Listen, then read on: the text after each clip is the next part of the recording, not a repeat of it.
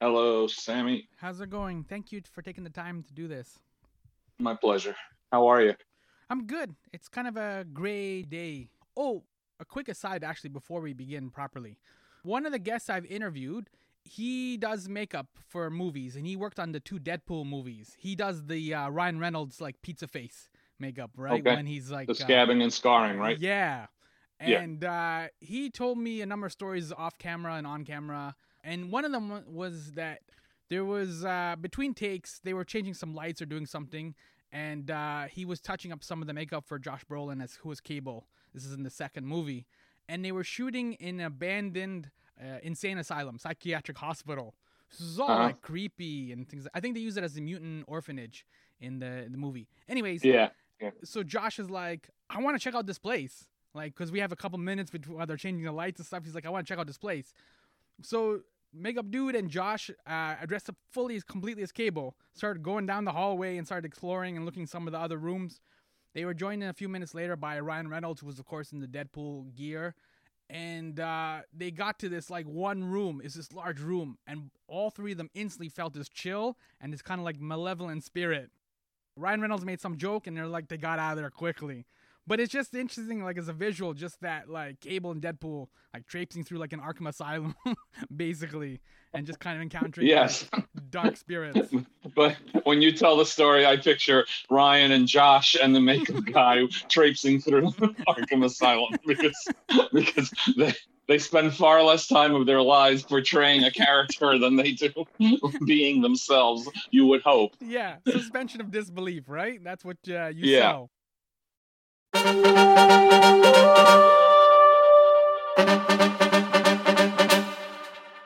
Yo! Welcome to my summer lair. I am your host, Sammy. I procrastinate way too much to cover up a conspiracy. Yunan.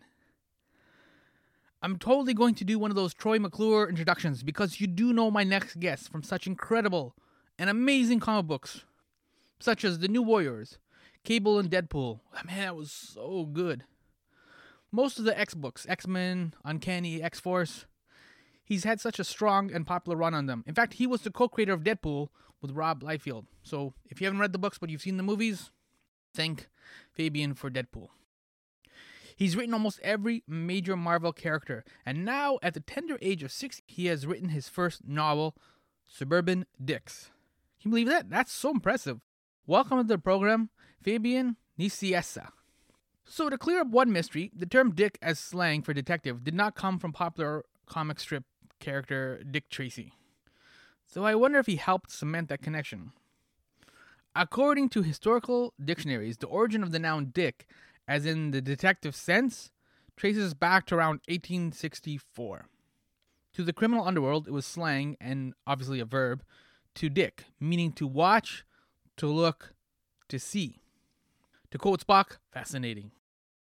We jump from 1864 to the present with a murder mystery novel, sorta kinda not really, written by Fabian Nicieza, Suburban Dicks.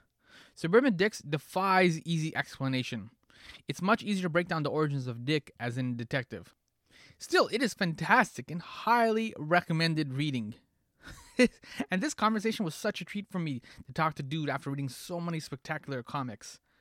And now this remarkable novel. Fabian calls Suburban Dicks a sarcastic suburban mystery, which is accurate, as you're about to hear. Are you ready? Let's visit West Windsor, Plainsboro, New Jersey. This is where the novel Suburban Dicks starts, with the odd murder of a gas station attendant and a child who needs to pee so badly. Sound, The Final Frontier.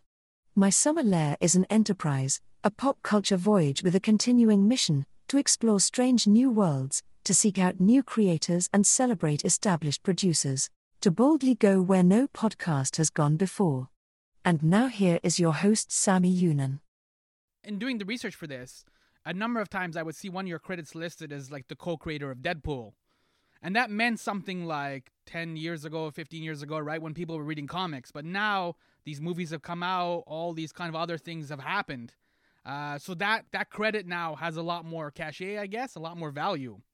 Yeah, well, I think that wave has kind of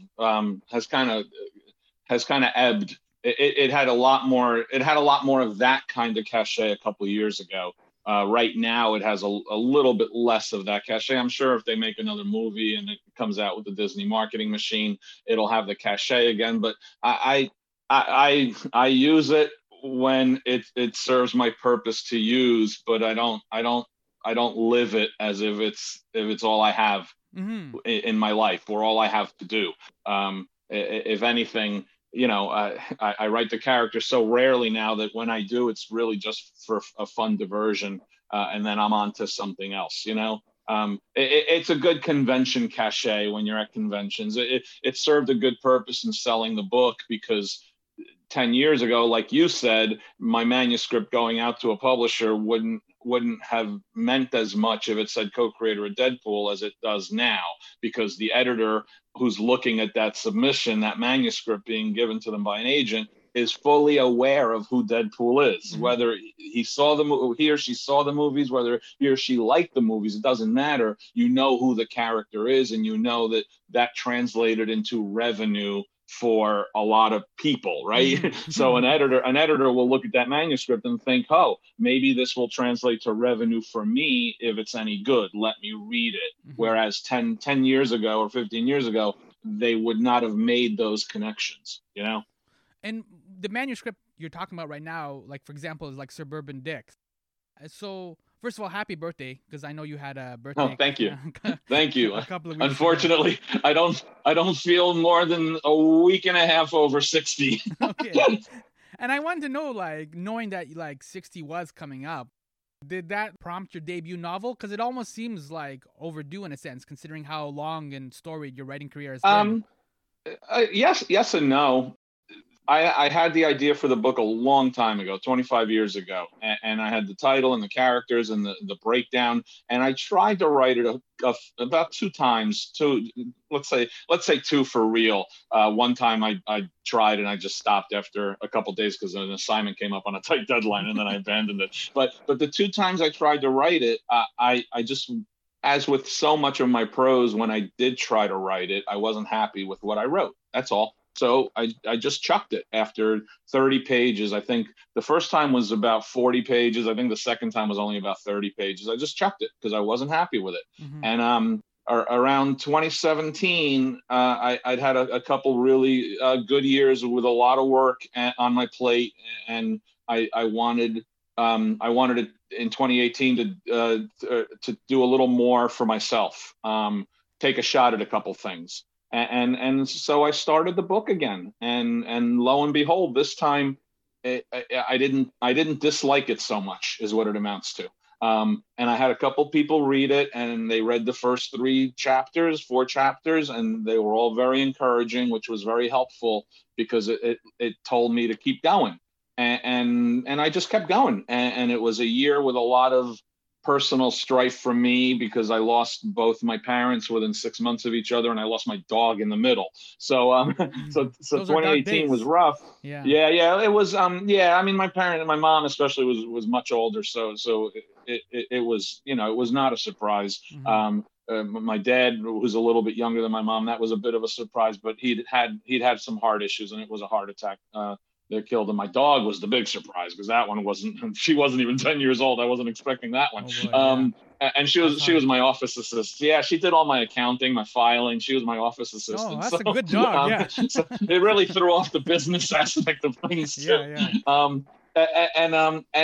That derailed me a few times for a couple of weeks at a time, but in some ways that also fueled me more, because losing them made me even more determined to accomplish something, as much to continue paying respects to all the things they did and the chances they took to come here, and the upheaval in their own lives in order to try to make better lives for their children, all of that stuff. We understand, you and I understand what that means more so than other people might. And so much of that is very internalized, The immigrant hustle. Yeah. So I just kept plugging away. and it wasn't my number one priority through all of 2018 because I had paying work to do. But I go sometimes 2, 3, 4 days writing anything in the book, and I go back and I plug a little bit, and it was a lot of fun. I was enjoying it. And when I finished in January of 2019, I paid an editor to read it and give me notes because I felt the manuscript was way too long. I thought that there was a lot of good stuff here, but there is probably stuff that I really need to hone. Mm-hmm. And she came back with really, really good pointers, good thoughts and ideas on where I strayed, where I can tighten up. Over verbiage and how to control your verbiage and your prose, all of this stuff, right? But the most important aspect of that entire interaction and exchange was she thought it was good. And she's been around for a long time and she's read hundreds of manuscripts and she thought it was good. And that really also validated the continuation of the effort. Mm-hmm. So all on my own again, I started to cut. A 540-page manuscript, I cut down to 450. And in that process, in 2019, I had a business meeting, and it was a United Talent Agency in Manhattan about some other stuff with some other people. But one of the properties that I gave permission to represent for a potential audio drama proposal was Suburban Dicks, under the complete understanding that this is my property, my copyright, and I'll share it with my friends who have a company that was making the pitch because they needed a little more diversity in their content. There was too much sci-fi fantasy, and the agent at UTA who was presiding over the meeting really was interested in the concept of Suburban Dicks. And I told him there's no manuscript yet because I'm still working on it. Mm-hmm. I'm in the process now of trimming, and this was I think it was February 2019. So it was literally like a month after the editor had given me her notes back. Mm-hmm. And he said, when it's done, we'd be interested in taking a look at it. And that was just like, there you go. If it's almost, I won't say it's almost impossible. It's super hard to sell a book, no matter who you are, without agency representation of some kind.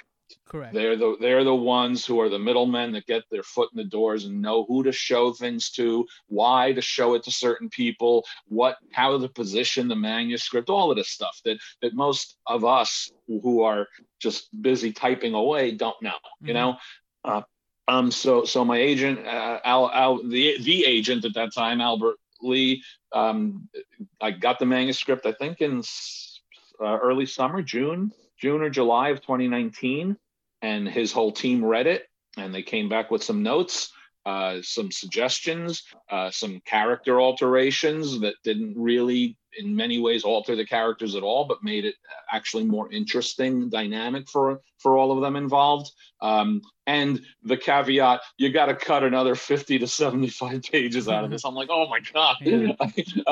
And I went ahead and I said, all right, the notes were great. I really appreciated them. I thought they were smart. It was multiple people chiming in, and sometimes that becomes a cluster F, but Mm-hmm. in this case it didn't, and I just went ahead for the next few months and cleaned it up, tightened it even more, got it down to, what was it, 390, I think, the manuscript. And I said, that's it. I can't do any more. I was done in late October. I said, this is it. I can't do any more to this without an editor who wants to buy it telling me what I have to do. Mm-hmm. And then for the sake of the fact that he or she's going to purchase it, then I'll do it. But right now, it's also the longest I've ever spent on any one thing. I come from a world of monthly cyclical churn. Mm-hmm. You get one done, you don't even have time to really think about it too much because you're already working on the next 3 or 4 down the road. You got deadlines. You got massive monthly deadlines Yes. in comic books. Yeah. Manuscripts for books.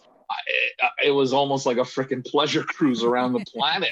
It's like you just go, I'm gonna just tinkle a little bit on this today. Okay, I'm done. And it was very it was very off-putting to me because it's not what I'm used to. It's also not how I'm wired. I'm wired to grind and plug it out and get on to the next one. And this was a constant reevaluation and sometimes reinvention of what you wrote. And I ended up enjoying the process a lot and thinking it was better as a result of it. But that's almost a hindsight evaluation, because at the time it was like, oh my God, I can't read this freaking manuscript again. I can't tweak these words again. And the hilarity is that if I started reading the book right now, I guarantee you within the first page, I'd go, I could tweak that, or I could change that word. And it gets to the point where once you become used to doing it, you feel like you can never stop doing it.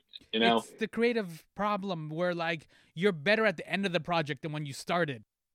Yeah, I think so. And writing the second book was tremendously easier for me. I hit my basic my basic outline. I was able to break down far more smoothly. My page count I was able to completely handle and have under control.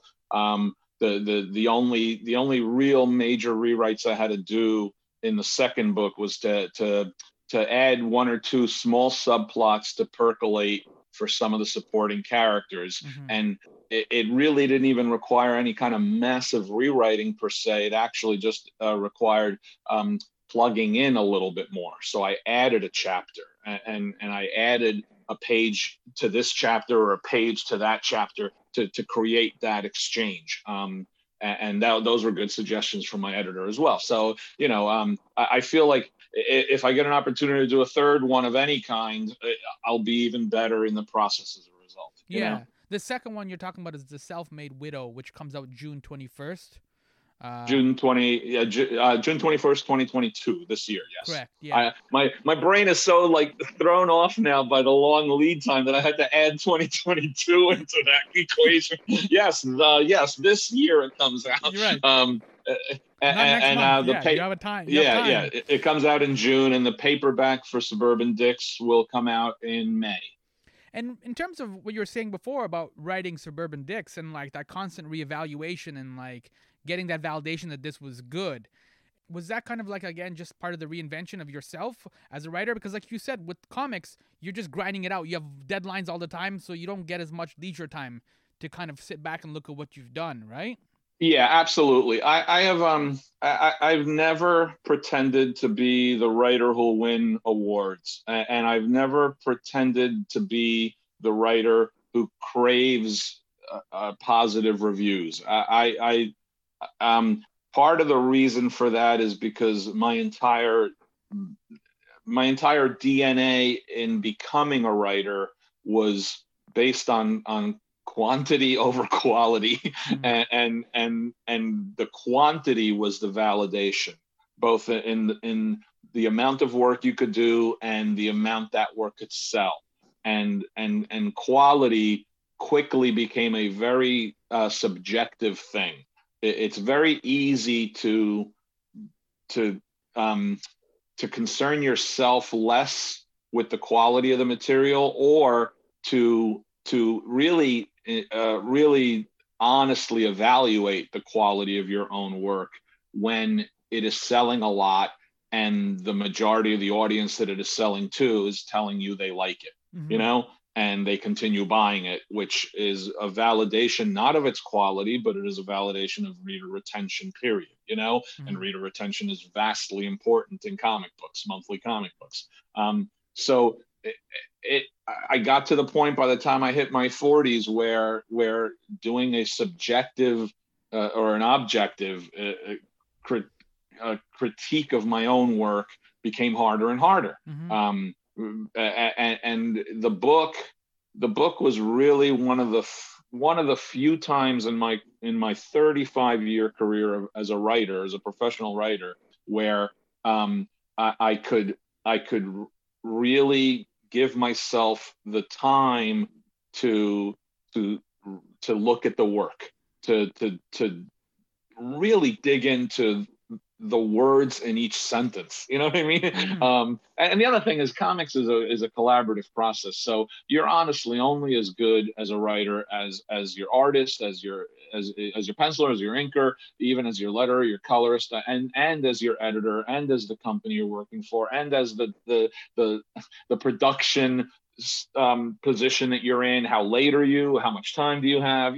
All of these things combined. So there's plenty of comics I've written where I was dissatisfied, although others might have been satisfied. I was dissatisfied with myself. There were plenty of comics I've written where I wasn't dissatisfied with myself, but I don't think the art was that good, but you're not going to call out an artist. I mean, that's just poor form, so the book, on the other hand, you don't have too many other people to blame or praise but yourself.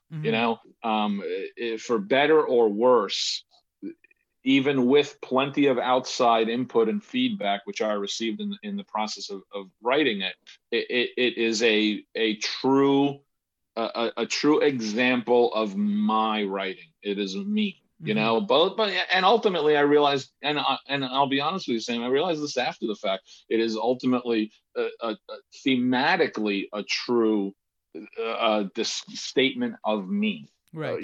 There's a lot of me in this book, and I didn't necessarily think of it that way as I was doing it. But it's of a lot of my experiences in my life, often exaggerated for dramatic effect and stuff like that. But in trying to tell an entertaining story, which ultimately is my goal, I'm trying to entertain the reader.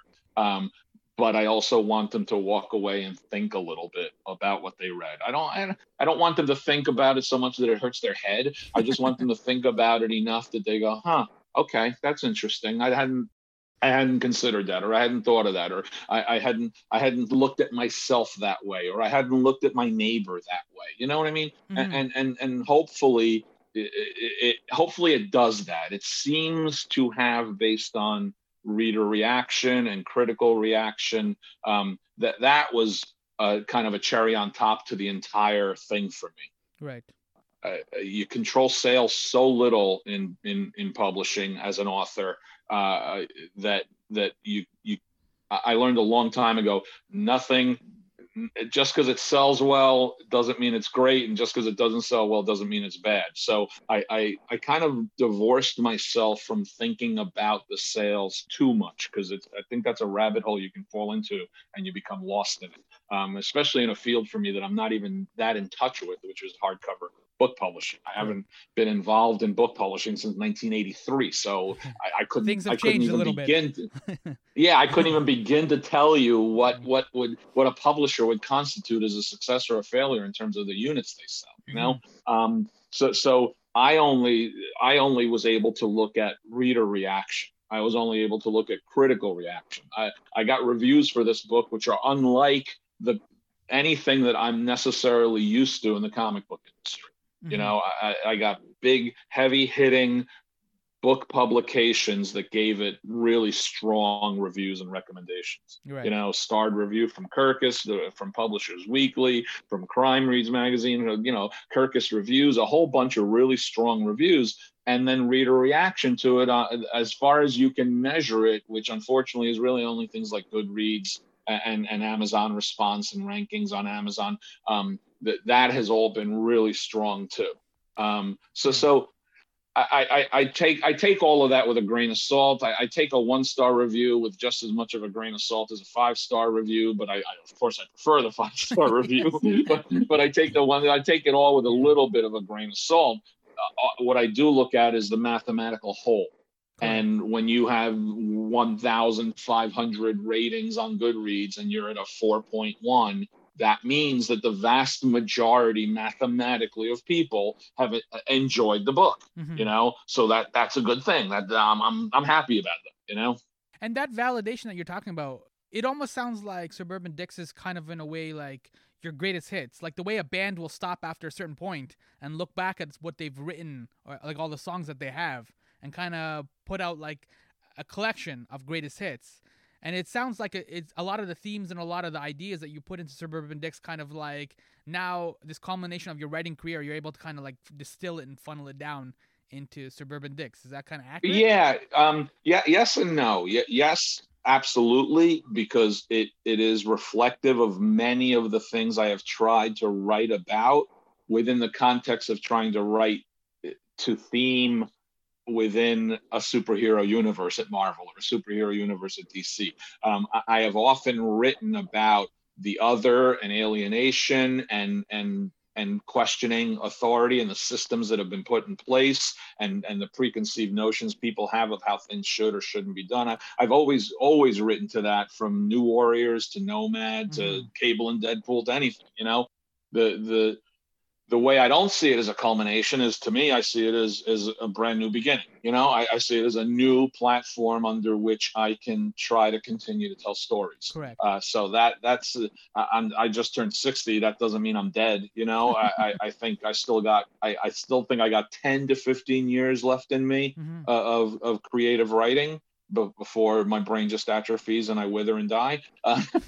So I feel like I got 10 to 15 years left of storytelling, and I would like to do as much of it as I can in books, because I like this experience a lot, but that doesn't preclude other things as well. I mean, I'm working on an audio drama development proposal with some friends. I'm working on a virtual meta world thing with this other business group.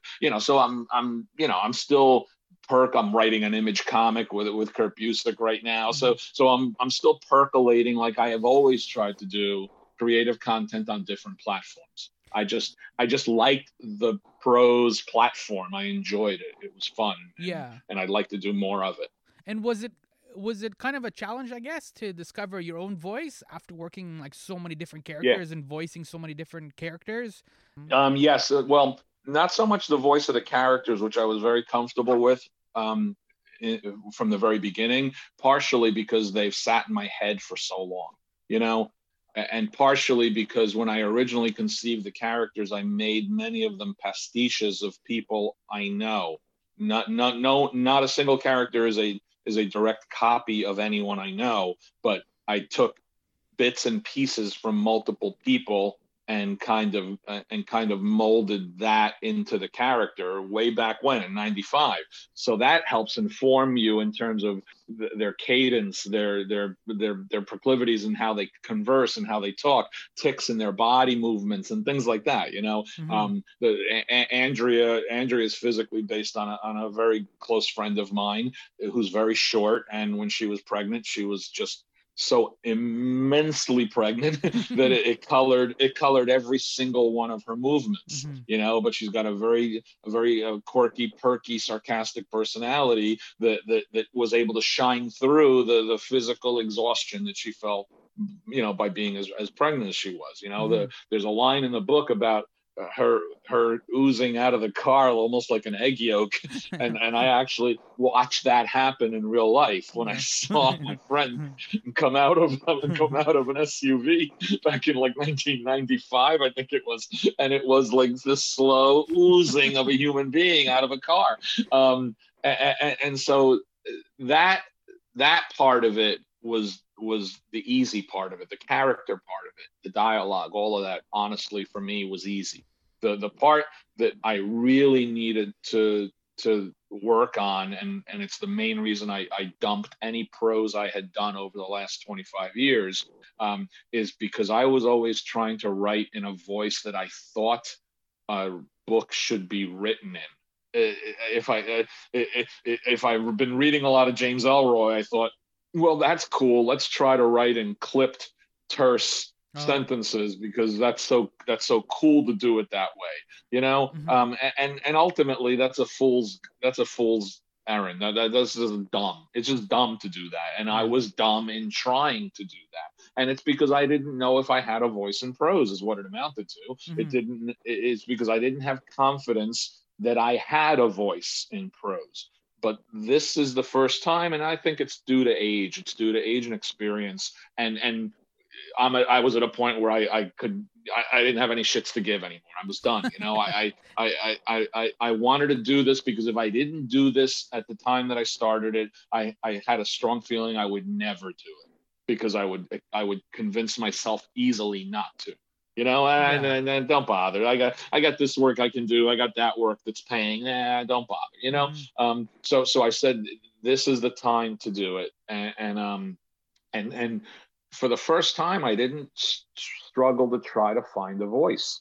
I just wrote. And I wrote how I was thinking, not how I thought someone else would be thinking in order to make it a book. I just wrote it the way I felt like writing it. So yes, the narrative voice has a little bit of snark to it. Yes, the narrative voice jumps between omnisciently and sarcastically probing characters' thoughts, motivations, all of that stuff. Yes, the narrative voice has commentary to make about the settings that they're in, which may not even necessarily be reflective wholly of the character that is focused on in that thing. And that's one thing I had to keep an eye on, and my editor was really good about keeping an eye on it. Don't let the perspective stray too far from the character you're writing about in this chapter. Because if you notice, the chapters bounce back and forth between Kenny and Andrea, and they do in the second book as well. So I had to make sure that that Fabian didn't interject himself too much into the narrative, because the narrative voice is Fabian, but it's not Fabian. You know what I mean? Yeah. It's Fabian as filtered through the requirements of the characters that I'm writing. A great example of what you're talking about is on page 8, and this, I guess, can kind of set up the obviously dull question of like, what is Suburban Dicks about? But on page 8, you write, the pregnant woman said nothing. The child peed like a racehorse. She was a secretariat of urination. Finally, the stream trickled to a drip. Right? So it's that sarcasm that you're talking about. But who is the pregnant woman, and where are the readers when the novel opens up? Who is she? Andrea Stern is the main character of the book, and she is. I think she describes herself as an incubation business. She is a should have been FBI profiler who is now pregnant with her 5th child, and she did not become an FBI profiler because her senior year in college, after solving a notorious serial killer case in Manhattan and helping the FBI to apprehend a serial killer who had killed multiple people in New York City while she was in college, she became pregnant toward the end of her senior year and ended up marrying her boyfriend who got her pregnant. Basically, she married him.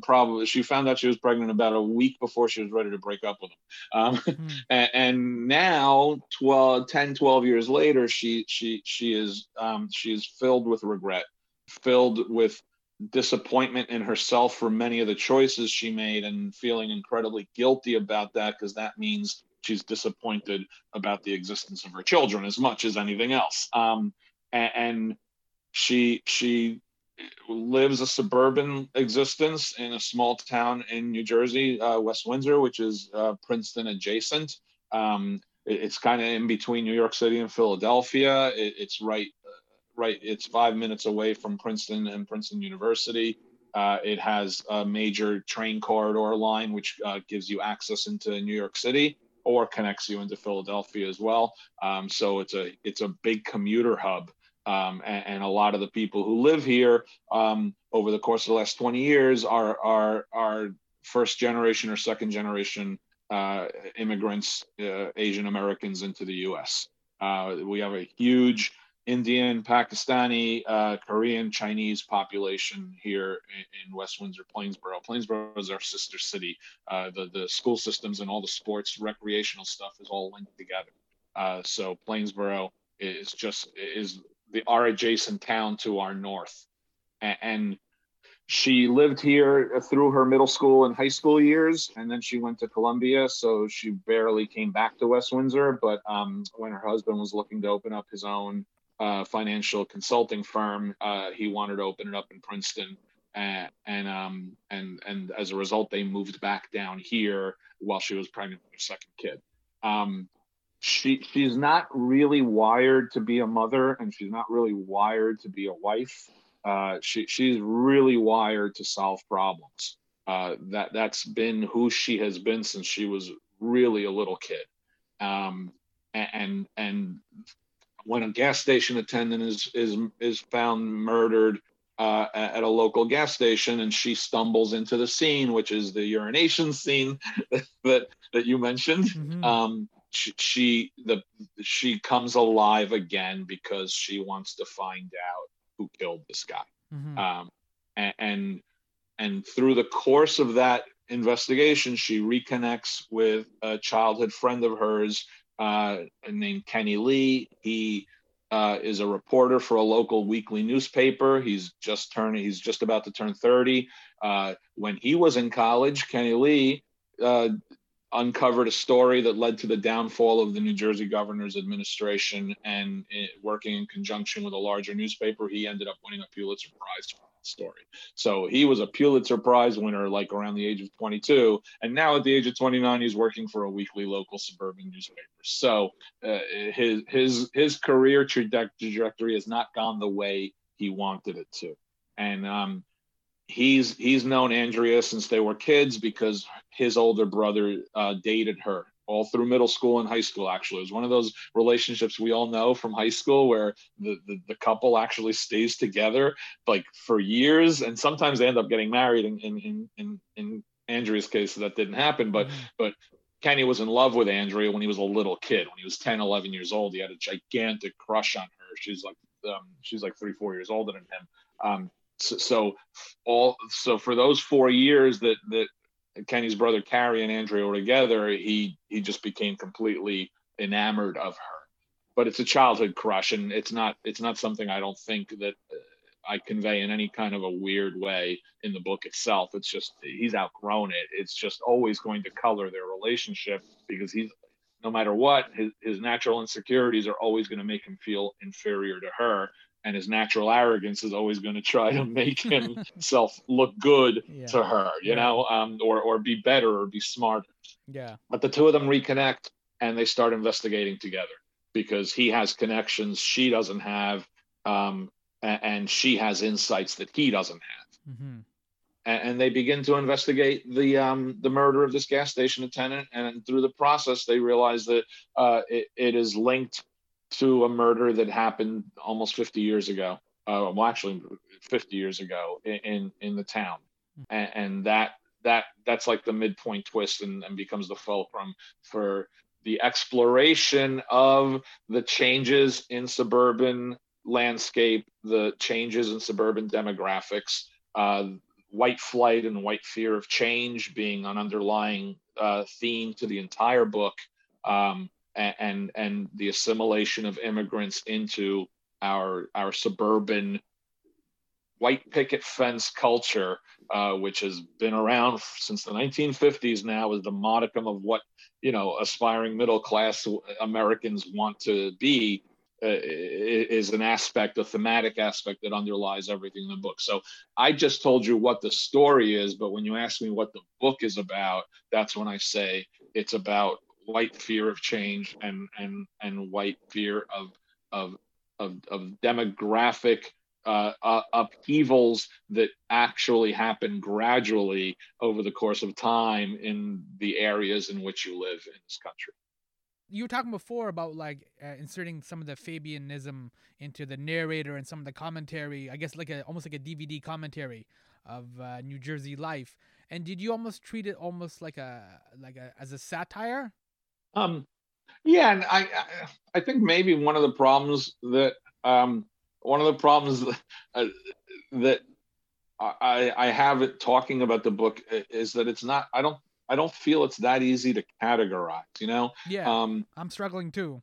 It's not a murder mystery per se because I'm not a murder mystery writer.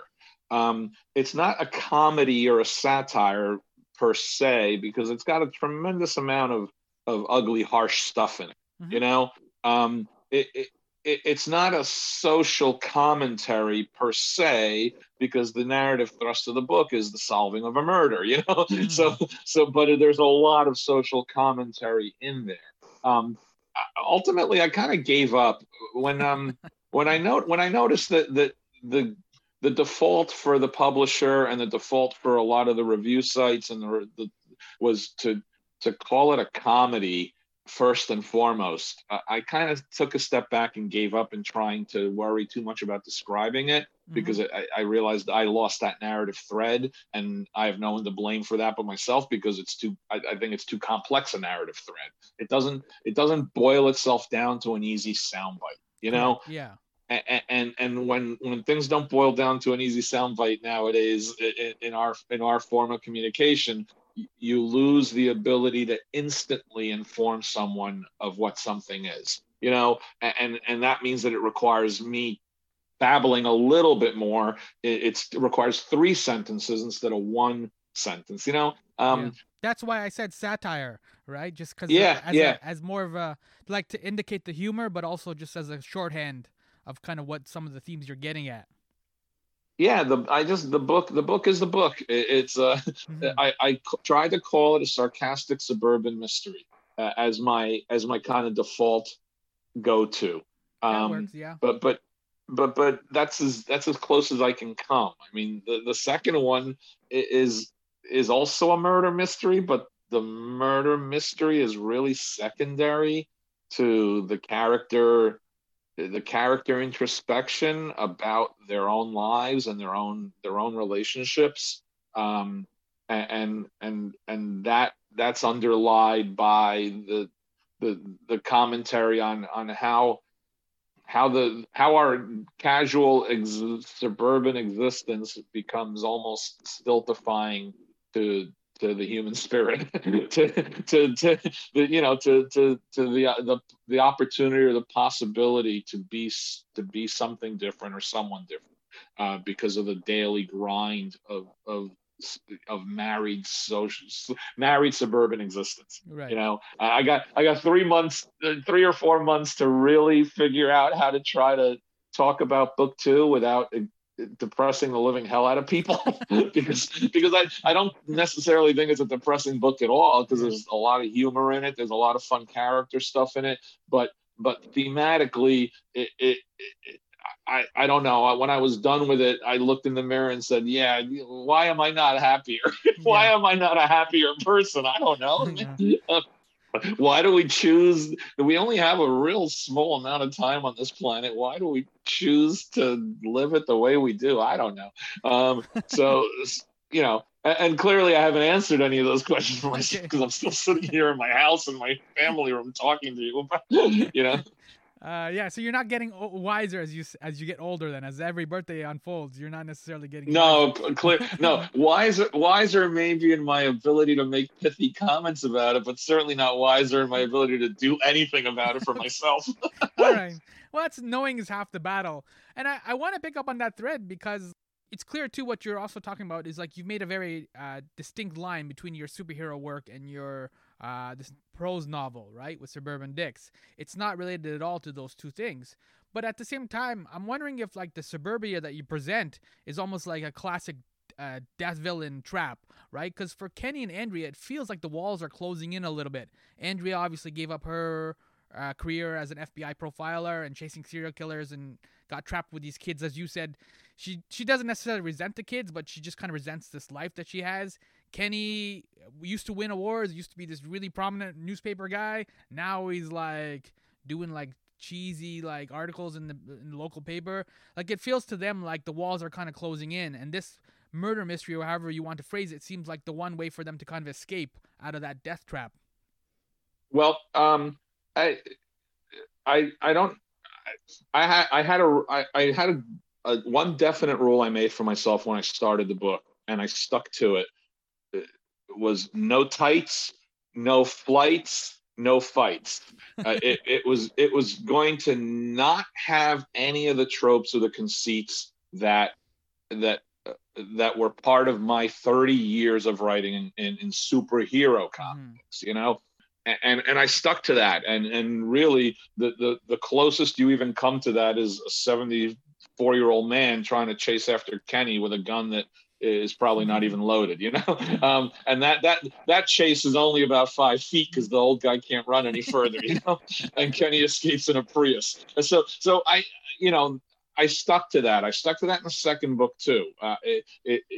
I did not want those trappings to be in this, but one thing that you gain out of working in a shared superhero universe is the understanding that location creates connectivity between characters. Location creates a past, a present, and could guide a future for the choices that your character has made, is making, or could make. So the setting in Suburban Dicks, since it is a real world setting and it is just a slightly exaggerated version of the reality I live in and have lived in for 30 years in this area.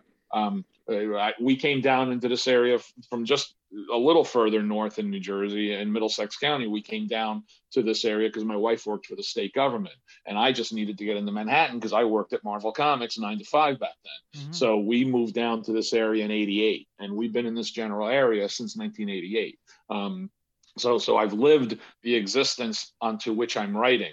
One of the hard parts was actually being, at the time, a 59-year-old or a 58-year-old writer, writing about 34-year-olds and 30-year-olds who are living the life I lived, but 25, 30 years ago, Right.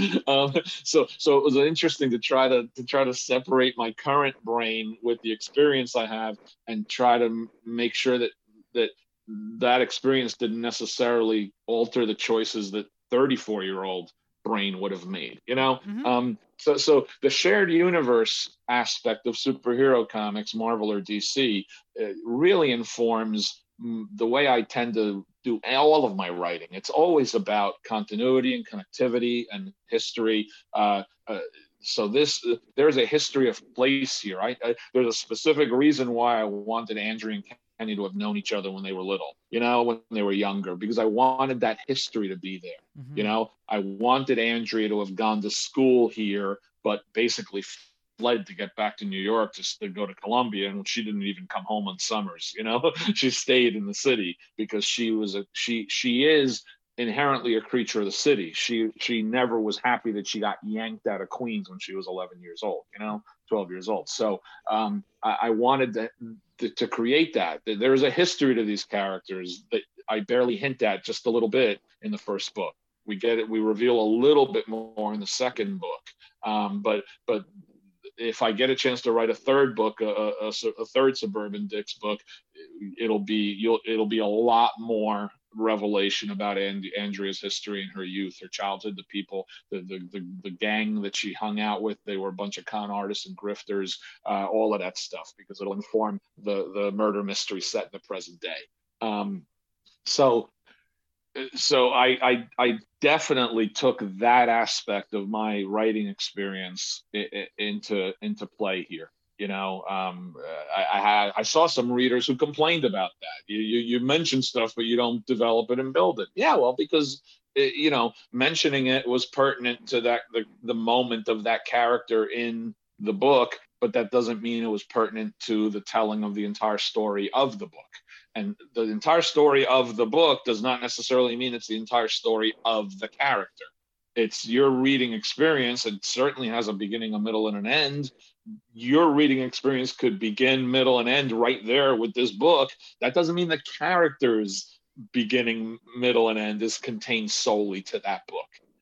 So I'm not going to write pages and pages and pages of Andrea's past if it's not pertinent to the story in the present. In fact, in the second book, I had a bunch of flashback chapters.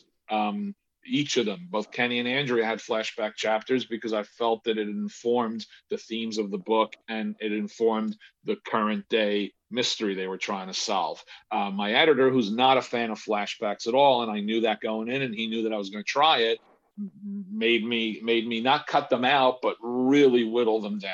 Mm-hmm. And that was okay too, because I knew that was my default. If my page count got too high, I knew that was my default. If I took those scenes out or honed them down, I'd be taking 25 pages down to about 4 pages. So that was and it actually worked. Team player. It got me exactly to the page count I needed it to get to. But that ended up, I'm actually personally, I would have preferred to split the difference between what my editor asked me to cut and what I originally had. Just as a numerical value, let's say that the flashbacks now amount to 5 total pages of content, whereas in my manuscript it was 25 pages of total content. I probably would be happier splitting the difference and have it be about 14 pages, of total content. Because I wanted to explore their pasts. I want to explore their lives a little bit more, because I think that I have fun stories to tell of that. And I also think that their past really informed them today quite a bit, especially Andrea. And I hope I get to a third book, because if I do, then I can really do quite a bit more exploration of how her past informs her present. Yeah, so as we're wrapping up then, I know you're going to continue the story, but for this book itself, Suburban Dicks, does the title refer to like Andrea and Kenny as your quote unquote 2 detectives, like Dicks as in gumshoes? Both. Or yes, does it both. also refer to like Suburban Dicks as like the people who are involved in this murder mystery and conspiracy, like as dickheads, I guess? I believe that I landed on an absolutely wonderful, all-encompassing title. Yeah. I came up with the title in 1995 almost immediately, and I never thought I'd ever get to use it. So I actually wrote it under different titles because I never thought I would be able to use Suburban Dicks as a title. I always had a Suburban Dicks Mystery as the subtitle, but the book had at least one different title through its initial iterations. But my agent, who was wary of it, actually got outvoted by his own internal agency people, who all said, no, let's not change this title. We tried a couple different title changes. Said, no, keep this title, because at the very least, the editors at the publishing companies will look at it. And then if they want to buy it, they of course have the right to determine, whether they think it's going to be problematic. It as with everything in corporate America, when it comes to creativity, everyone fears the possibility much more so than the reality ever seems to play itself out. Yeah. So the boogeyman effect. Yeah, there was fear that Walmart wouldn't carry it or Target wouldn't carry it, or it never came to pass. The book is called Suburban Dicks. It is yes, an absolute double entendre. It is suburban private detectives, and Dicks is even more so now than it was in 1995, an outmoded term for that. In 1995, more people would have gotten that than do today. I'm not in the least bit surprised that people in their 30s, even early 40s, have no real connection to the term Dicks for private detectives, because it's such a 20s, 30s, 40s thing. Yeah, like gumshoe. And I'm 60, and when I was reading any kind of books in the 70s or television or watching old movies is when I found out about it, but it wasn't necessarily as a result of present day writing in the 70s. It was watching an old movie, where they called them Dicks. Yeah. So you were really stretching that rubber band a long way. But yes, they are suburban private detectives whose personalities would lend themselves toward being called Dicks.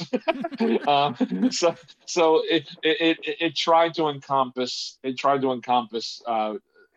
Have my cake and eat it too. It tried to encompass both aspects of what the words connote. And last question then, like, some of your most successful comics were like team ups, like Deadpool and Cable, New Mutants, New Warriors, X-Men. New Warriors was crazy run. Thank you for that book. But what's Thank you for thanking me. What's the secret to like good chemistry between fictional characters? How do you know Cable and Deadpool would work, or just how do you know like Kenny and Andrea would work in Suburban Dicks? I know they have that childhood history, but what makes them like have good chemistry and that we would work together? I think that the one thing that I've found works best in team dynamics is a diversity of character. So you need to have characters that have different personalities. You need to have characters that have different ethnic backgrounds, different histories, different living situations in their, if it's superhero books, in their civilian lives. They have to have different living situations.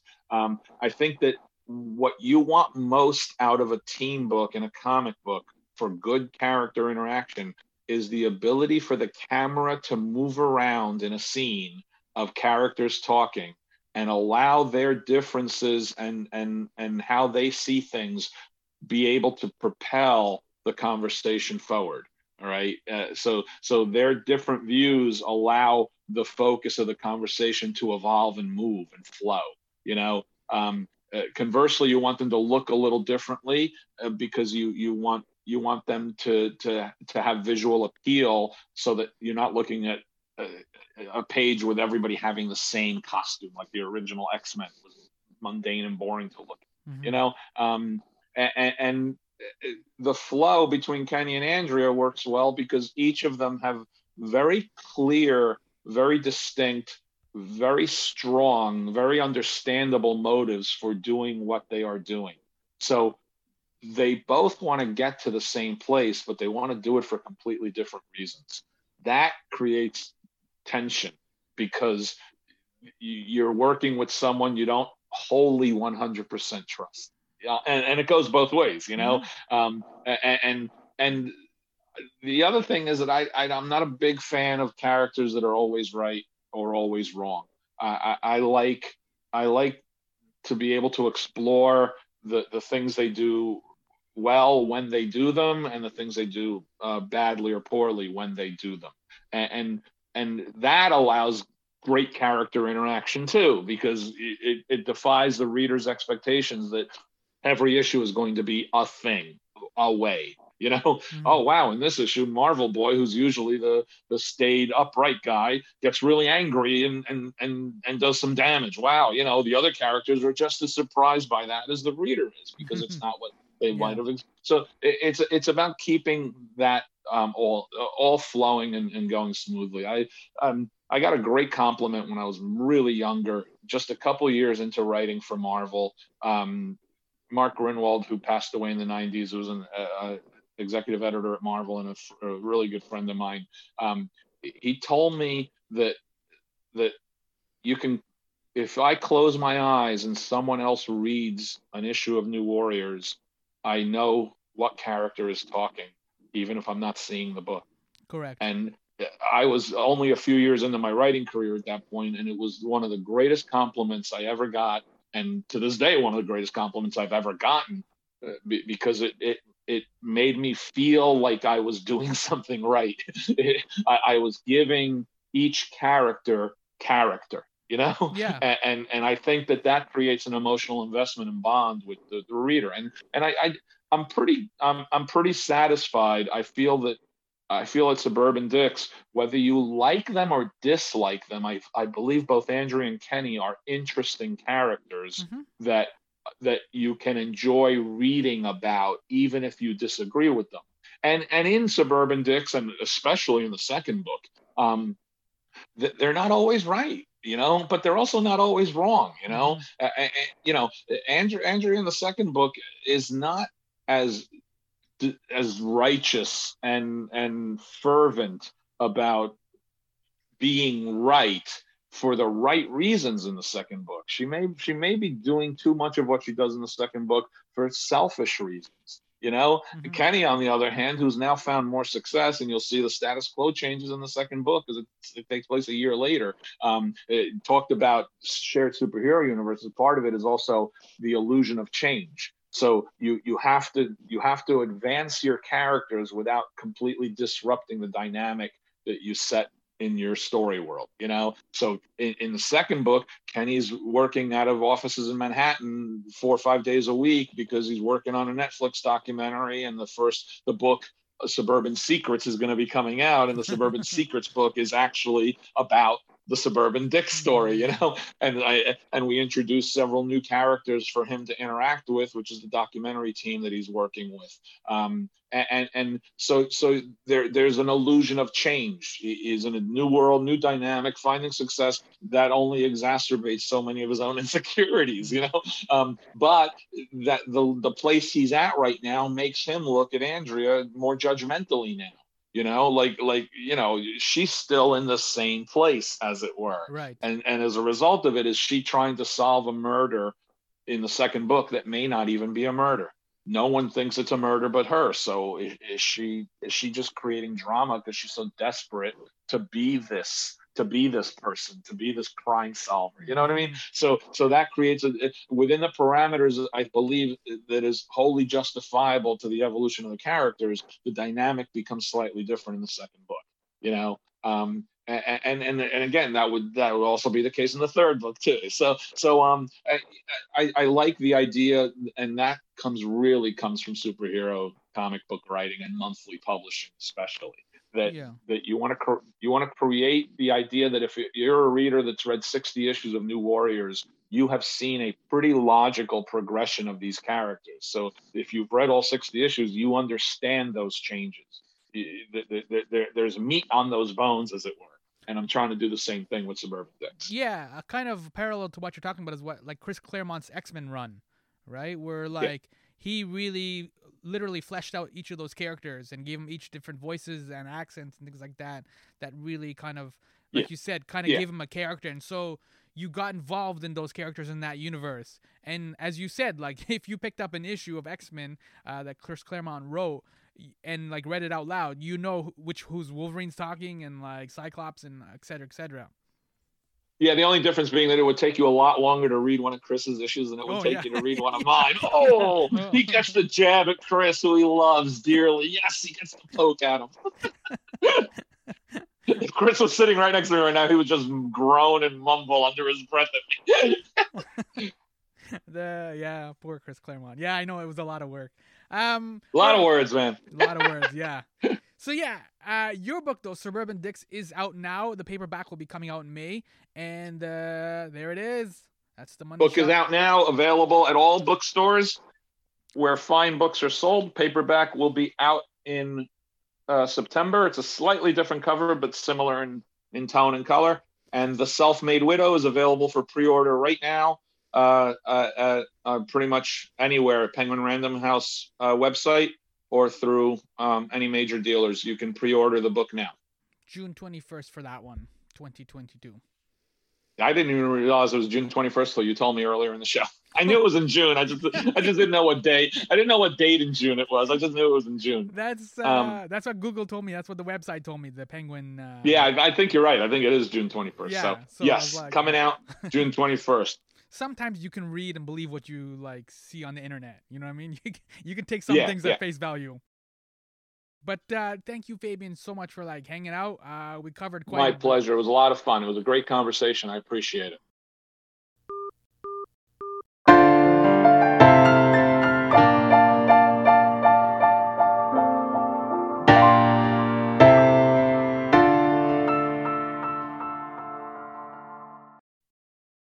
Yo, that was Fabian Nicieza. I am Sammy, host of My Summer Lair. I highly recommend Suburban Dicks if you're searching for your next read for a number of significant reasons. 1, it is super funny. I hope you picked up on that from our conversation. Dude is a really funny writer. So in between a typical like murder mystery thriller kind of thing, where they're solving and there's dead bodies kind of thing, it's dope to have a couple of jokes every so often just grenaded into the mix, you know? 2, it keeps you guessing as you try to figure it all out. It's one of those novels where you have to establish who the killer is or the killers. Ironically, I'm not providing any clues whatsoever. I like those ones where you have to get involved. I did a bad job figuring it all out. I didn't get it right. Number 3, Suburban Dicks is shaping up to become a series. I like that too with those kind of murder mystery thriller things. So it's fun to RSVP to a book series and spend a lot of time with these characters. It's kind of like comics in a way. Comics came out monthly while these books are coming out yearly. So not really like comics in a way. Anyways, I still highly recommend Suburban Dicks for those reasons. If you agree or you disagree with me, you can yell at me at my Summer Lair for all three. Take your time. You can yell at me at each one of them individually. It's my Summer Lair for Twitter, my Summer Lair for Facebook, and my Summer Lair for Instagram. Or you can agree with me and say, this book is fantastic. Thank you so much, Sammy, for recommending it. I do hope you do check it out. Thank you so much for listening to me in a Netflix world. Suburban Dicks, yo.